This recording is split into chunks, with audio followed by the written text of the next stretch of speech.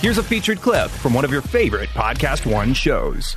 If one guy is naked and another guy shows up being an aggressor, agitated, and brings a weapon, is there room to claim self-defense?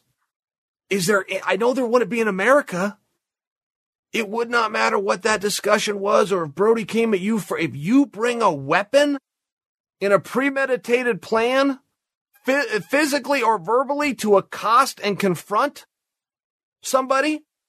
So all the wrestlers that were there, they all told the story exactly like that. Yeah, Brody was in the shower. This guy came.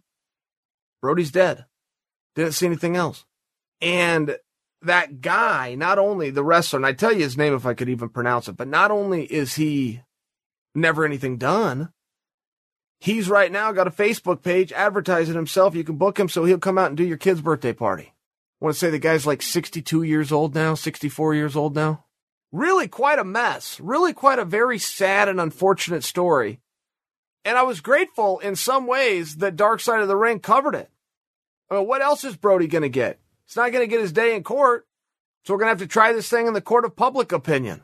Public opinion agrees with me. Bruiser Brody got murdered.